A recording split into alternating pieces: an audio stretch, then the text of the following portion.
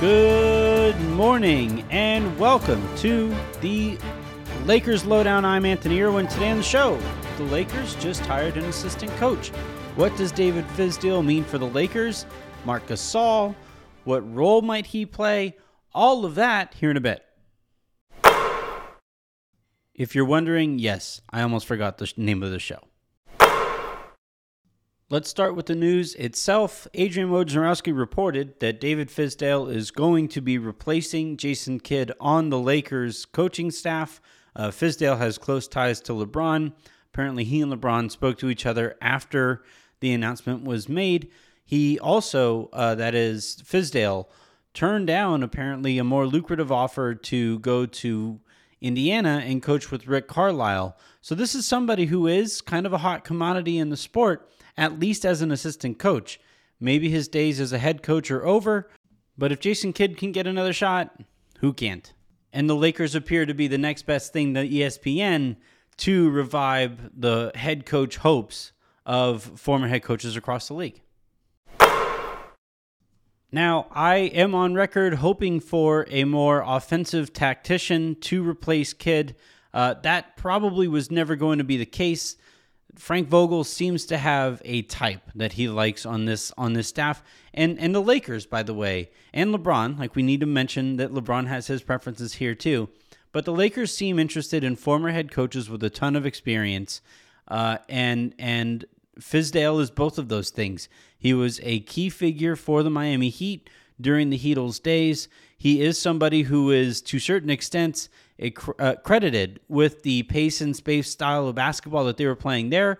So maybe I can hold out a little bit of hope here that Anthony Davis gets prodded in the direction that they pushed Chris Bosh when he was a member of the Miami Heat.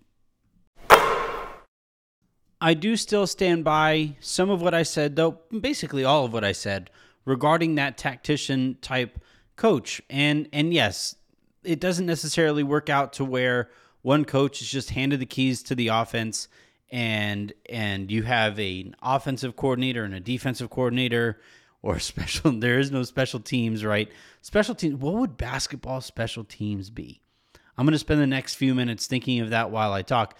But I'm thinking for the sake of the way that we would typically think of a coaching staff, it would be nice to have somebody out there who could look at film, break it down, and see the places where the Lakers are either not creating a great enough advantage or are not taking advantage of the advantage that they're taking or creating. So that's something that I'm not sure David Fizdale is particularly great at, and nobody really on the Lakers staff screams to me of an expert in that regard.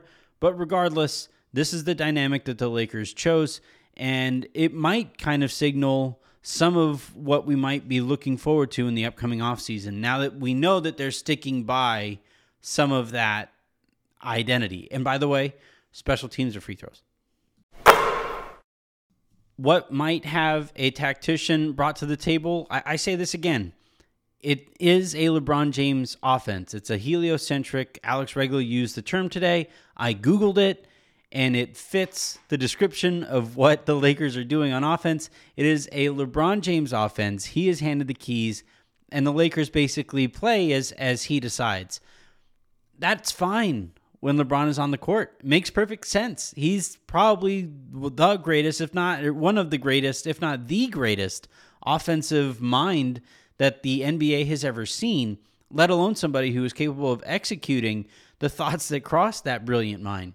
That said, the Lakers are awful every time he steps off the court, especially on offense.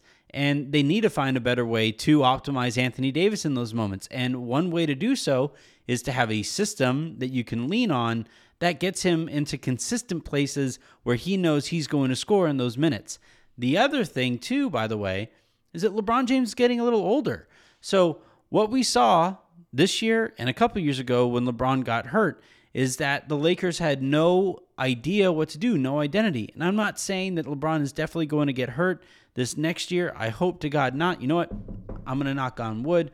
That said, And look, even with the fact that he's getting older, the injury that he sustained this last year was a freak one where somebody dove at his ankle, and that's just how things go sometimes. But he is getting a little older, and expecting him to think of, then carry out the offense is maybe asking a little much. Now, it's going to be interesting to see what kind of help they bring in for LeBron in carrying that creative load. Maybe they bring back Dennis Schroeder and they get on a similar page as they were last year. But still, this is where I would have liked to seen a somewhat different mind in the huddle than Fizdale appears to be.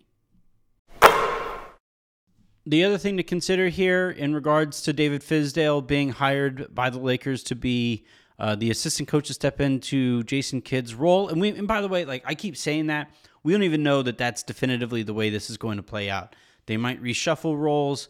You know that just like players, some coaches grow into different roles over the years.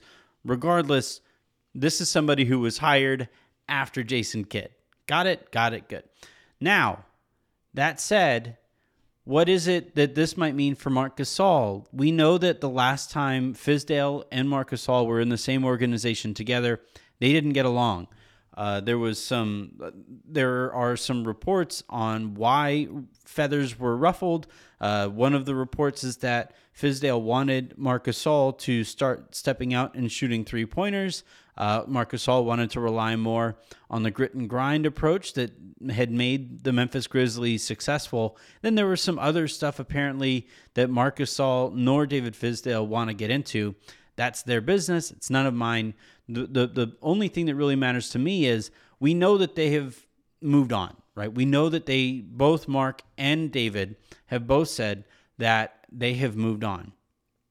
That doesn't necessarily mean, though, that Marc was thrilled to one day play for Fizdale again. Now, in this situation, Marc is not going to be playing for Fizdale. It's a completely different dynamic when you're dealing with somebody who is an assistant coach versus the head coach. You can kind of avoid an assistant coach if absolutely need be. Not all that productive, but it is something you could do. But a star can't avoid their head coach. That said, in regards to David Fizdale and Marc Gasol moving on and moving forward, if they both grew from this, look, Fizdale was a rookie head coach basically at that time. He had success with the Miami Heat, and when he was successful with the Miami Heat, it was with Chris Bosh playing center. Marc Gasol is a very different center than Chris Bosh would have been at that time. And the ability to be flexible with your personnel is something that coaches have to learn over their careers. It keeps them employed. Just think of the type of teams that Greg Popovich has won with, Phil Jackson won with over the years. Like that's an important thing for a coach to figure out in order to be able to stay employed. In Marc Gasol's case, and this is kind of similar to what we saw with Powell back in the day with Mike D'Antoni, both Marc and Powell were asked by the head coaches that they didn't get along with to step out and increase their range to be able to create more space for the offense that they were running at that time. And in both cases, they didn't like it. They kind of refused to do it. But then eventually, both Powell and Marc developed three-point shots. So maybe they saw the value in what was being told to them, and there was some immaturity that went on at that time. Maybe it was poor messaging on the parts of Mike D'Antoni and David Fizdale. I know for me personally, I wasn't thrilled with the way that Mike D'Antoni went about his business from the little I knew of the situation. So with all of that said, so long as Marc Gasol and Fizdale are on somewhat decent terms at this point and are ready to be productive moving forward, that's all that matters. If they aren't, it would take Marc literally retiring to leave the Lakers right now, or demanding a trade, or demanding to be waived. And I just don't quite see things being that bad right away. Maybe they get there. And Marc had mentioned that last year, with the way that things were going with Andre Drummond, they got close to that point too. And maybe we just go right back to that situation and Marc winds up asking to be waived or just steps away and goes to play with Pau in Spain. No matter how this thing plays out, this is going to be a dynamic that they're going to have to deal with in training camp and all of that, and then over the course of the season. I just don't think, like right now, an assistant coach dealing with a player who is only going to play 15 to 18 minutes, probably tops. I just don't think that's a dynamic that we should be particularly worried about. All right, before we get you guys out of here, I do want you guys to check out the 30, where they discuss the David Fizdale signing in a lot more depth than I was able to. That is with Sabrina Merchant and with Josh Kang, and they're great. They are both really good at what they do, and you would enjoy that. Across the entire Silver Screen and Roll thing, I am going to once again plug Nicole Ganglani's piece on the Lakers' title chances being lower than I think we all would have predicted and all understood heading into the season. So you're going to want to check that out. And then tomorrow on the Lakers Lounge, I am going to have a guest on who I believe you guys are going to enjoy. He and I always have a really good time together, and he's going to be able to tell us a lot more about David Fizdale, having watched him up close and personal. Until then, have a great rest of your day. Make somebody else's. Talk to you then.